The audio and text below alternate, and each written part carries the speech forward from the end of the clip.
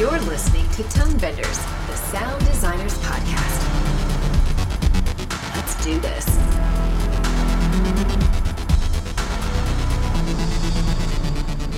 Hello and welcome to Tone Benders. My name is Timothy Muirhead, and I will be your host for today.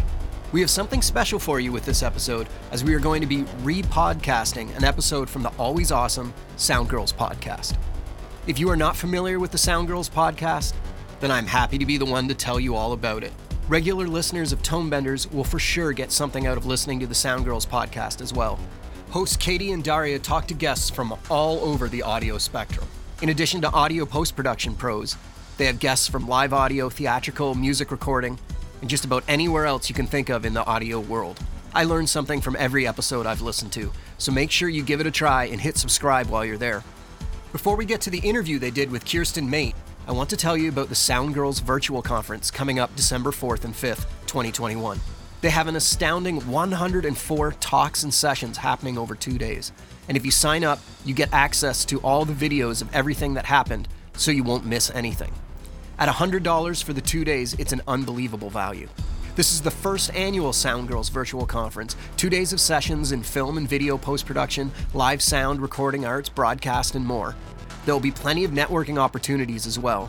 To sign up and find more information, check out the events tab at soundgirls.org. If you need financial assistance to attend, please let them know by emailing soundgirls@soundgirls.org. Grab your tickets today. I hope to see you there.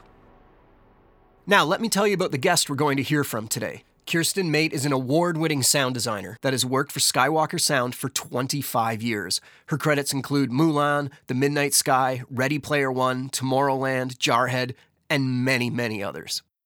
Among the directors she has worked with, Francis Ford Coppola, Steven Spielberg, Brad Bird, and Walter Murch. Not a bad list there, eh? In addition, she recently completed the sound design for Disneyland's Batuu Galaxy's Edge. I'm going to throw it over to Katie from the Sound Girls podcast now. Take it away, Katie. I guess let's start at the beginning. Kirsten, we're curious how you got interested in sound in the first place and how you found your way to your career. Well, I like to say that it was, my career feels like a very, very lucky accident. I started out with getting into sound when I was a kid, like a real little kid. I went and saw Close Encounters in the movie theater, and at a certain point, you know, the mothership comes overhead, and all the little. And then another part, all the little spaceships kind of follow the mothership and all this stuff. And I held onto the edge of my seat, and the whole theater's rocking with sound. And you hear the little theme song, you know, what they're trying to communicate through music. And I said, I love the sound of this movie. And I was a little kid. So that was kind of where I did really notice sound with film, and how much it added to the experience. That experience would not have been the same without that amazing, you know, play of sound and music. And the mix was really great and all that. And then when I was older, and when started in high school, I was dead set on becoming a director and getting into film or becoming an astronaut. So I had two things. But I really didn't have the science grades to be an astronaut at the time. And I couldn't fly jets. I went to the Air Force and wanted to sign up to become a pilot for then operational space shuttle. And they said, no, women aren't allowed to train on the jets. Yeah, so that changed. That changed probably 10 years later, maybe a little less. But so I was like, well, forget that. So I'm not going to go to the Air Force and not do what I want to do. So I went to school for film. And I started out as just a film major, and I didn't end up loving the program where I was at, which is San Francisco State. And they were much more experimental, and I really like narrative. I like telling stories. I like getting points across. I like, entertaining people. I like world building. Anyway, so I went through the 2 years of that and then changed my major to audio production in the broadcast and television department, and ended up doing sound design for theater and recording a lot, and did radio shows and radio plays and did the sound design for those and did the whole thing for that. And then got out of college and luckily ran into a friend of mine. They wanted an intern for a job in the Bay Area for, at that time, at Saul-Zaentz Film Center. And I met someone there, Jennifer Ware, who was a sound supervisor and sound designer back then, way back then, and in the 90s. And she ended up not having the job open, but she met me and liked me and really wanted to get more women in the business because there was very few women, especially in sound effects. And so the next time she had an internship she could point me to, she did. And then later actually found me a paying job because the internship paid almost nothing. They just liked me. So I lucked out. I worked really hard. They liked that. They liked that I wanted to learn all the time. So I just lucked out at getting my foot in the door. And then it ended up that I just ended up at a lucky time also, where everybody was switching from mag-based, which they had been using since the 1930s to edit films, to digital-based, and with samplers and sequencing programs first, and then later with Pro Tools. So I taught myself all that stuff as fast as I could, so I became more valuable. and then I was valuable, so they kept me around, and I just lucked out in lots of different ways. So I always feel bad saying, oh, you just got to do this or just got to do that. I like to tell people it's just seeing opportunities where you can, and there's a lot of luck involved. And then wherever there's opportunities, really grab them. So yeah, that's really good advice. And pray for something lucky. Yeah, that's awesome. I mean, you were networking essentially, which I think seems to be a really good avenue for post audio. Yes, and it's a pretty small community, so you have to talk to and meet as many people as you can.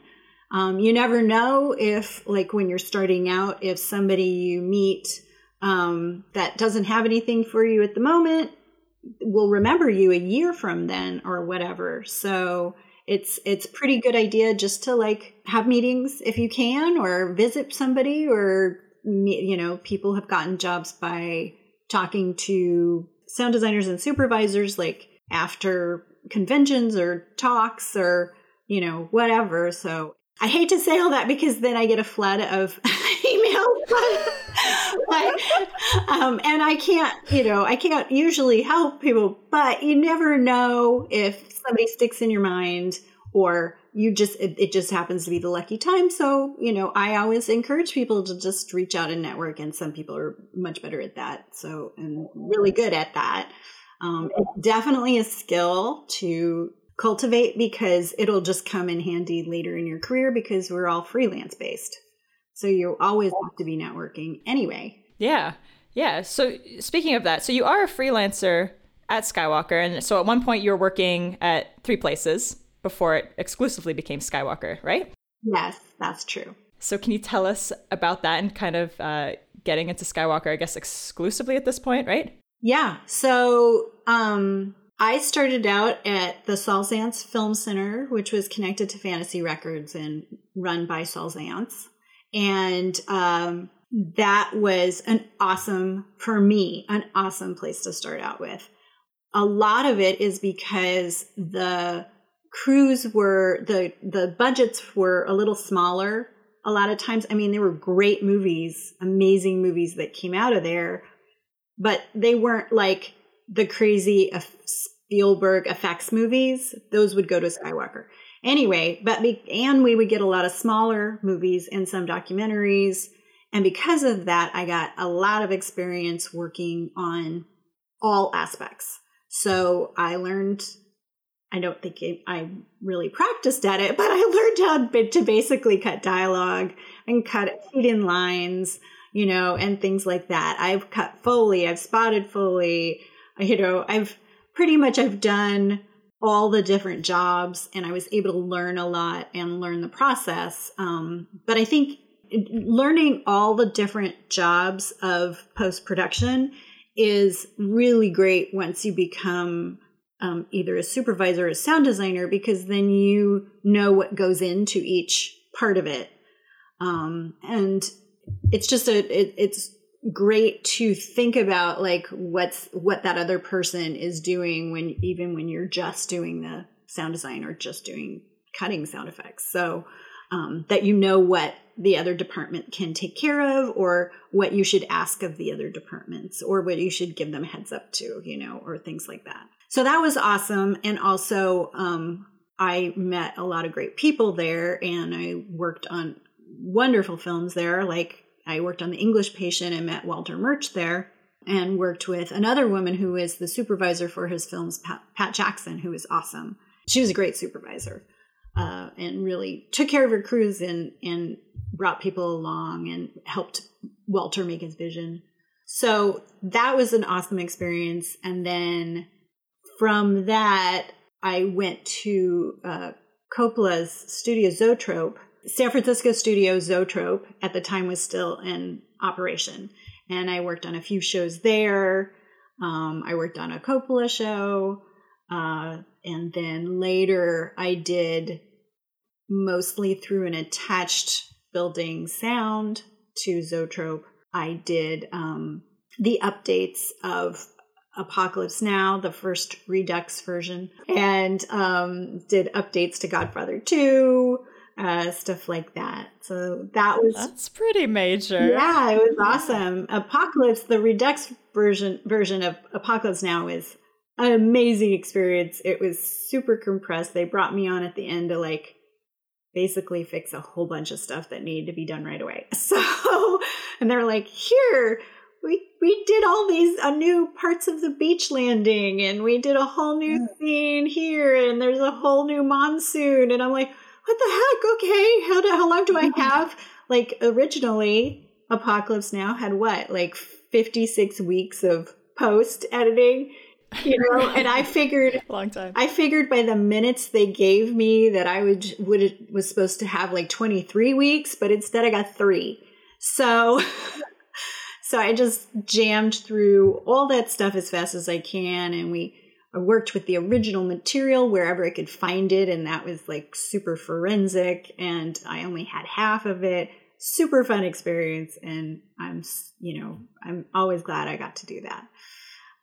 Yeah, wow. So wait, you just totally chained to your desk for those 3 weeks, basically? Yeah, pretty much. Yeah, pretty much. And then they took it back up to where they mixed the original Apocalypse that I worked in a few times, which was up at Coppola's place. He had his mixing studio up there in Napa, and they took it up and Walter mixed it again. It was super fun, and just really fun to listen to. It's still such an amazing track and so inventive. So that was great.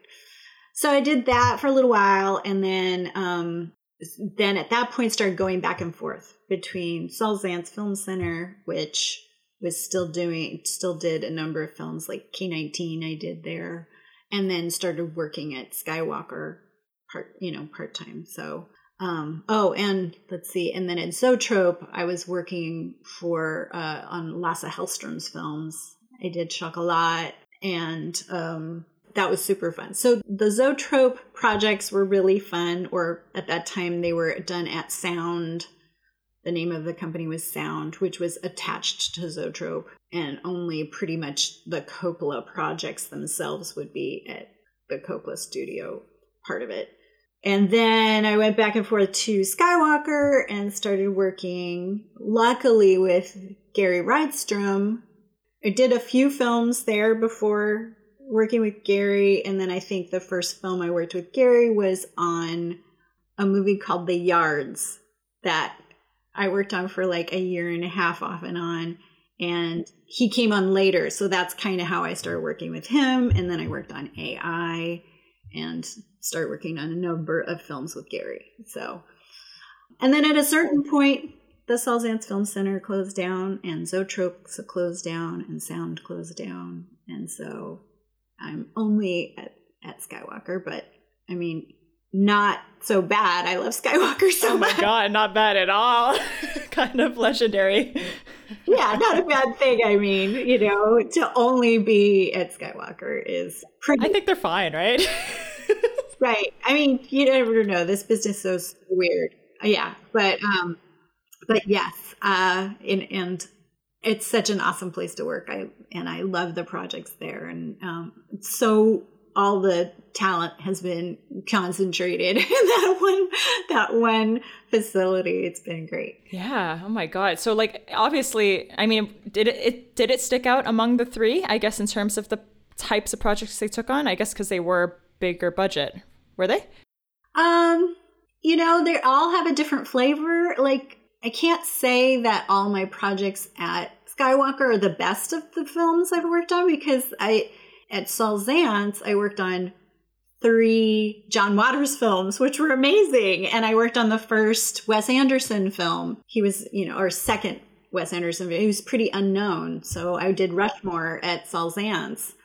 And then I did English Patient at Saul Zaentz. And we did K-19, which was a great experience and a big budget film. And so Skywalker now certainly gets mostly super big budget, like, and we do the Marvel films, we do the Pixar films, all that kind of stuff. So it's just kind of different flavors. You won't get I don't know. I don't work on many documentaries at Skywalker, although they are now doing a lot more documentaries at Skywalker and doing smaller budget things, which is awesome.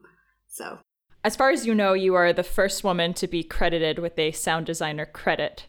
That's right? Yeah, as far as I know, on a feature film. On a feature film. And, well, although I don't know where I would look. I never looked into television or whatever. But in 2005, I did the sound design for Jarhead, which was being edited by Walter Murch. And at that point, I was like, I wonder if any other woman has ever gotten a credit for sound design, because at that point, I was the only sound designer I knew of even working on the West or East Coast. So, you know, it doesn't mean that there weren't women doing that job, but I looked for women who had gotten the credit on the show, and I couldn't find any. There were no other women sound designers at Skywalker or at any of the Southern California studios, and I didn't know of any on the East Coast in New York. So I was pretty excited. And then I was also excited because it was the first film that Walter had given anyone a sound design credit on besides himself, because, you know, he and Ben Burtt invented sound design, or sound montage, you know, as Walter called it originally. And so even on the later films, there just was, you know, Talented Mr. Ripley and K-19, there was no sound designer credited because he was editing and sometimes mixing as well. And then on Jarhead, he wanted to hand that over, of course, with a lot of coaching, but he wanted to hand over the sound design to someone, and he handed it over to me. So it's pretty awesome. Yeah, that's amazing. So what was involved in that coaching and kind of the approach of the sound design for Jarhead? Well, he was always, you know, he's of course very articulate about everything, but he was also very detailed and articulate about the sound, and he had ideas that were out of the box. And so we would have just discussions on that. So it wasn't just me coming to him with the ideas all the time. It was kind of back and forth. And he definitely, of course, had all these ideas that he wanted me to follow and avenues he wanted me to follow. I find that, like, with, for example, student films, sound effects editor and sound designer seems to almost be interchangeable. So I guess I'm interested in features, how that term is, I guess, distinct as you understand it. Well, it has definitely become not as distinct, which I feel is a shame. And I feel like there's lots of people being credited as sound designers now, and I'm very old school about how I feel about who should have that credit. So to me, and the way sound design was, especially throughout the 90s and early 2000s, is the sound designer was the person who created unusual sounds or signature sounds or sounds that for something new in the film, or something was germane to that film specifically. Plus, they would be able to complete the director's vision of how that film wanted to be presented.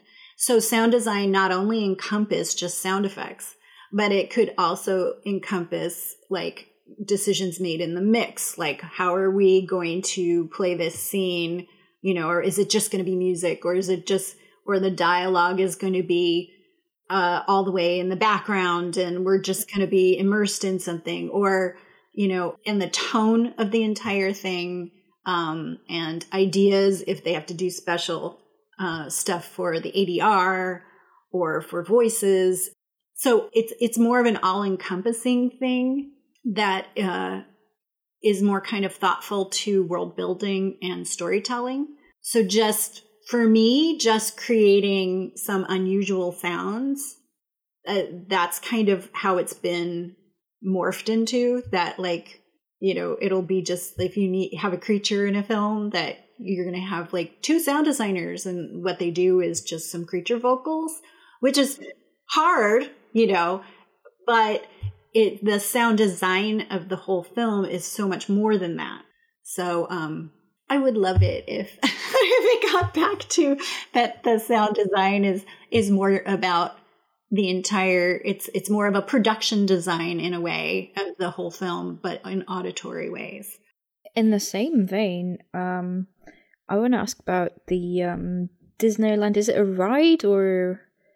the Galaxy's Edge? Yeah. So Galaxy's Edge is an entire land in Disneyland that they made, especially for Star Wars fans. It's all based on the Star Wars universe. Okay. So it's a big deal. So they built, at Disneyland, they have different lands. They have Tomorrowland and Fantasyland. And so they built Galaxy's Edge, which is an entire section that is all devoted to the Star Wars universe. And it is, they made a village called Batuu on another planet. So Imagineering at Disneyland are the people that design the parks and your experience and what everything looks like and all that kind of stuff. So they designed this entire village, and then they added 2 rides into it.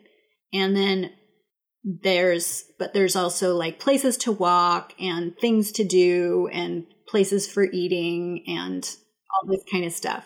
So I and myself and Gary Rydstrom ended up doing the entire village sound design, which was immersive and, speaker specific. So you could put a creature in one speaker, like in one place. And he ended up doing all the wonderful, like, kind of flora and fauna atmospheres. And they change throughout the day. So if you go in the morning, it sounds very different than at dusk. That's great. Yeah. And you can hear animals walking around. It sounds like they're walking around in the distance, and big things walking around, and creatures and bugs and all sorts of stuff. And then I ended up doing pretty much all the mechanical stuff. So they have lots of, props kind of there. that would help run that world, like atmospheric generators and communication devices and all this kind of stuff. And so I ended up doing all the sounds for all of those throughout the whole park, plus the vehicles, the spaceships, plus it's a spaceport. So you're constantly hearing different spaceships come in and jump into hyperspace out of view, and just like all that stuff. So we created a whole world for you to walk around in. And it really was an amazingly fun job. And a dream job, because I love Disney Imagineering. I think it's so amazing what they come up with and how they create these experiences and worlds, and they're just really good at it. And they were awesome to work with and wonderful people. So okay, wow. I mean, that's awesome. It's so cool. Did you use like a piece of paper, or are you just building all in Pro Tools? Like, how do you conceptualize? It was off and on over a year and a half.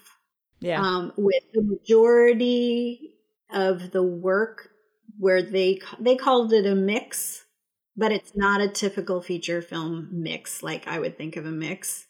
And that was going on for, I think that was like a month and 6 weeks, maybe a little longer, where we would be there in the park and work, mixing, where there was a person who was the mixer of the thing, and they would take our sessions and we would say, I intended this to go here and this to go there and this to happen. And they would mix that in Pro Tools, do a Pro Tools mix of it. And then assign everything out to sometimes 40 speakers. And then they would have, and then it gets programmed into their show controllers. So that it runs all the time, without a Pro Tools there. So that was super fun. That was, I would work a couple weeks in the parks, and a lot of times was at night, and then go back. How big is the Skywalker library in terms of number of sound effects? It's enormous. It's just enormous. So we're very fortunate that, that we've all kind of shared with each other over the years. If we've done anything cool, we'll put in there.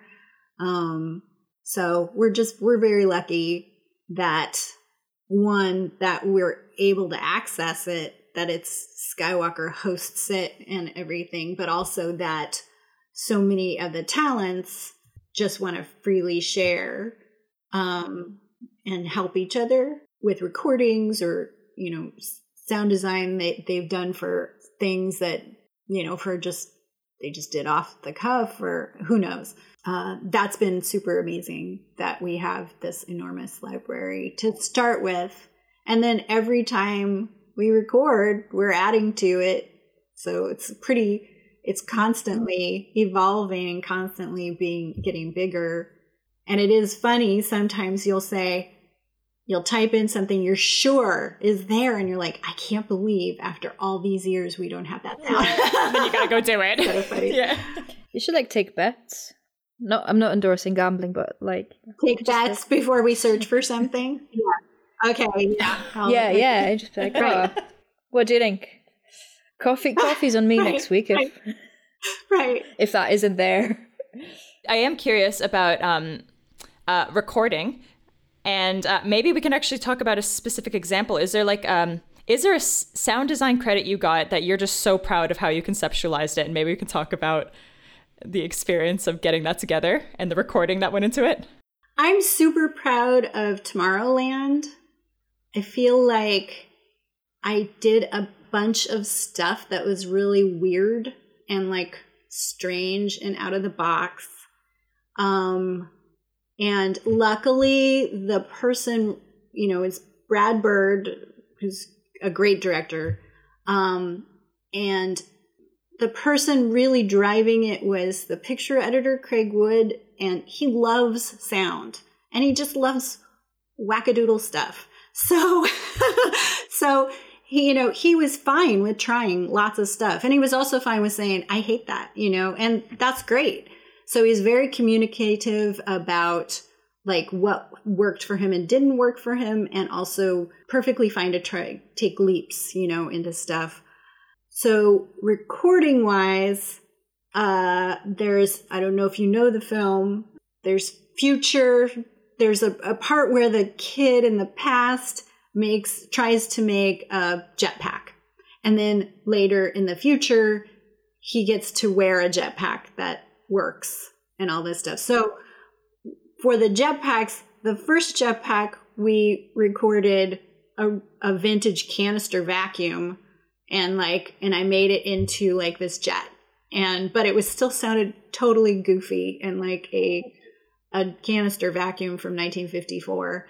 And then later, I recorded a Dyson, one of the Dyson ones with these contact mics, and then revved it up and down and did all this stuff with it, and then built that into the future jetpack with jet sound. And so that was super fun because I connected the two with vacuums. Yeah, I love that. The future of vacuum cleaners, yeah.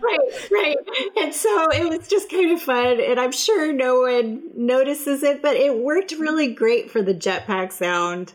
And the on and off worked really great. Yeah, and so that was super fun to record those kinds of things. And then sound design wise, that's partly that's kind of sound design. I like connected a storyline in the movie, but also because we were doing Atmos and Atmos was still kind of new, what I ended up doing is really splitting up sounds and using them in unusual ways and using the Atmos in unusual ways. At one point, there's something spinning on the screen that we're traveling with something spinning out of control. So I split the sounds of it up into the upper array speakers and into the regular LCR speakers in the front. And the sounds literally traveled up and down the screen above you and in front of you to really get a lot more motion and chaos out of that kind of sound. So that was kind of an example of using the Atmos technology to add to that sound a lot more than would have been there with just like a regular 5.1 mix. So just a very quick and brief explanation on Atmos, if you don't mind, for people who might not know. So Atmos is Dolby Atmos, and it's a system of speakers, basically, and intertwined with a system of the speaker management. So basically, when you mix in Atmos or for Atmos, you can assign sounds not only in a 5.1 array, like, LCR, LSRS, and a sub, or 7.1, but you can also assign stuff into an array of speakers that are literally in the ceiling, or an extra set of speakers that are on the proscenium sides of the screen, which is where music sounds really beautiful. Instead of being spread out into surround on the side of you, it's still up in the front, but it's also kind of off to the side, so it's very encompassing. Or you can individually pinpoint a speaker and do things like crawl a sound down the wall. So instead of just rolling stuff into the surrounds, you can say, I'd like it to go to proscenium, the left proscenium, and then the speaker in back of that, and the speaker in back of that, and go from point to point. So it sounds very much like something is moving past you instead of just kind of rolling past you with surround. I think Atmos is a really good way to provide more space for sounds, so you don't have to have such a wall of sound that is mushy. Providing space for stuff means that not everything needs to be as loud all the time. That's what I feel like. I feel like movies are big effects movies so many times are just, these walls of loud sound, and they want everything in the kitchen sink that's in the frame to have a sound in it, and you just have no room anymore.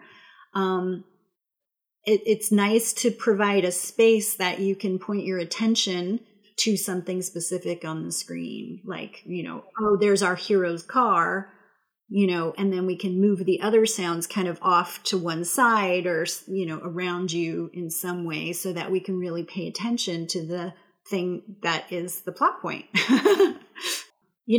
Dolby originally was made to reduce your noise floor. So it was an attempt that you can get cleaner, quiet sounds. But instead, movies, I feel, have just gotten louder and louder and more shoved in there because there's less noise floor, so you can just shove more sound in there. And it just feels like the opposite of what Dolby was supposed to do in the beginning. Can we talk about Ratatouille? Like, is that cool? Like, sure. What was that like? Because obviously it's just like such a good movie. And they were very specific with the cooking process. So I just wondered, did they push that on the sound team, a very specific approach? Yes, although I have to say I was not the sound designer on Ratatouille. Randy Tom was. But it was all about getting cooking sounds right and texture.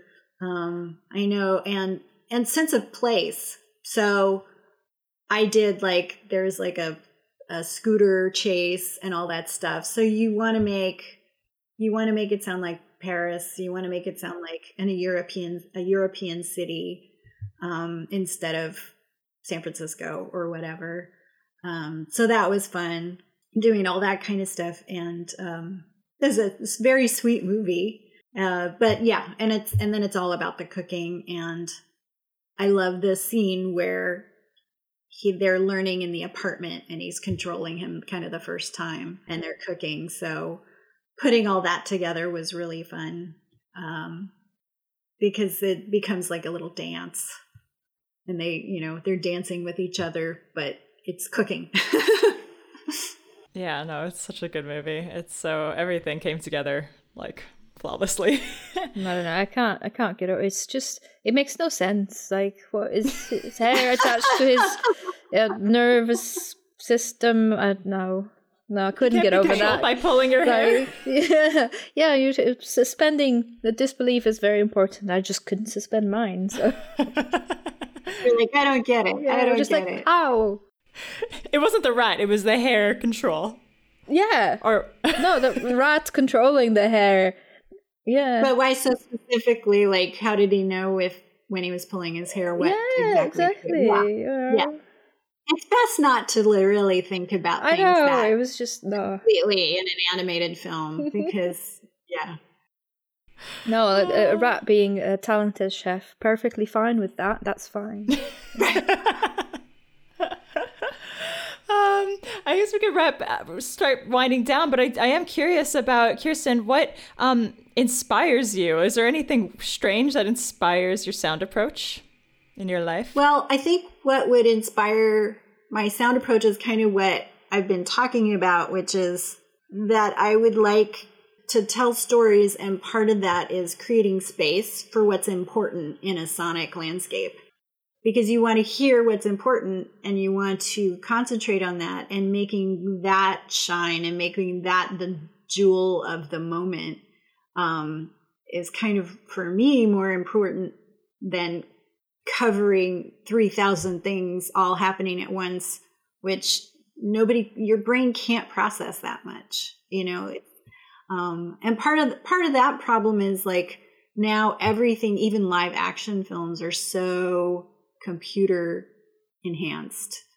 There's so much CGI that they just keep filling the screen with things happening, and the people making the film watches these frames so many times they just get used to that, and I don't think they can kind of separate themselves to somebody viewing it the first time and what actually they can pay attention to. So I love to make it the story and say, okay, what do you really want to tell story-wise in this moment? What's the important thing here? Let's concentrate on that. And then do an unusual sound for that. So I love to make things that are not typical, but sometimes that's hard. A lot of times in movies, they want a shortcut sound.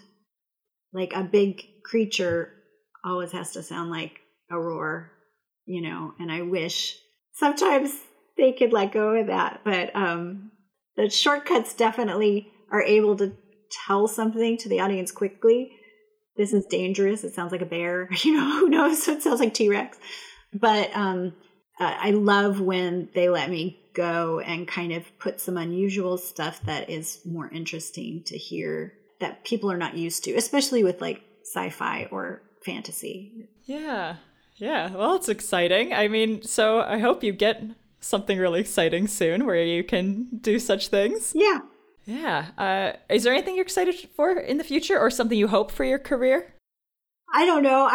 I'm excited. The last couple things I've worked on, the schedules have been longer, which is awesome. It felt like schedules got very compacted and you just don't have the time to record and create and try things and discard them and then do different things and change stuff.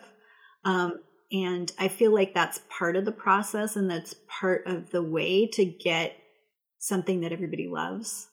So I'm excited now that I've been on the last couple projects where there's more time to do that kind of stuff, and to try out stuff and get feedback.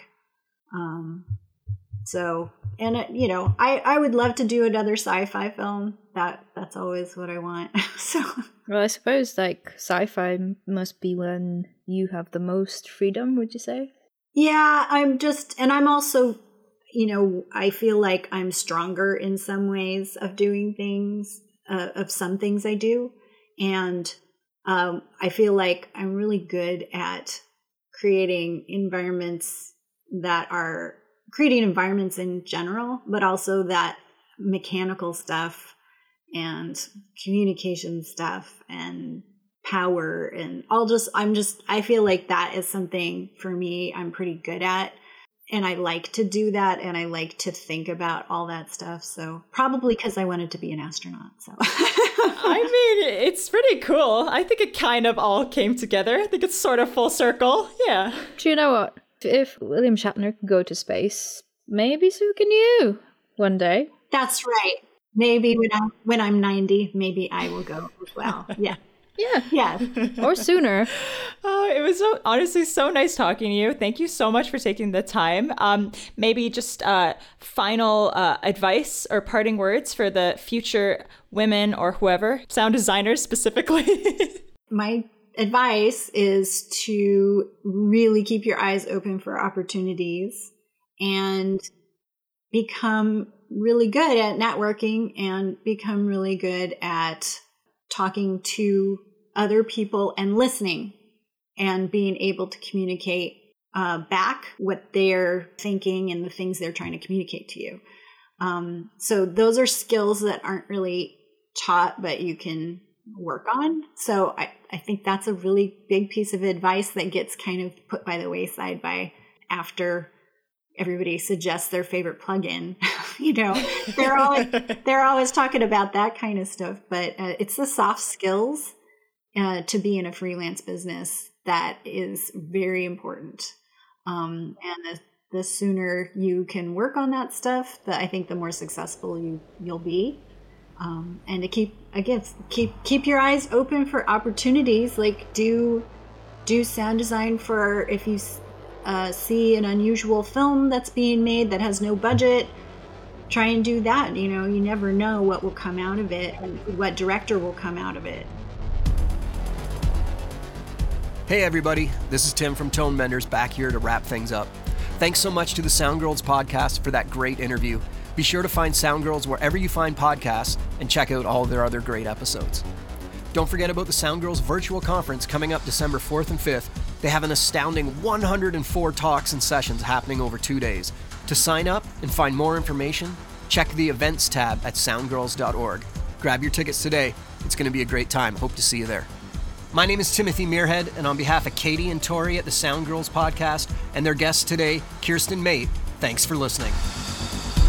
Tonebenders is produced by Timothy Muirhead, Renee Coronado, and Teresa Morrow. Theme music is by Mark Strait. Send your emails to info@tonebenderspodcast.com. Follow us on Twitter via @TheTonebenders and join Tonebenders Podcast on Facebook. Support this podcast. You can use our links when you shop with Amazon or B&H, or leave us a tip. Just go to tonebenderspodcast.com and click the support button. Thanks for listening.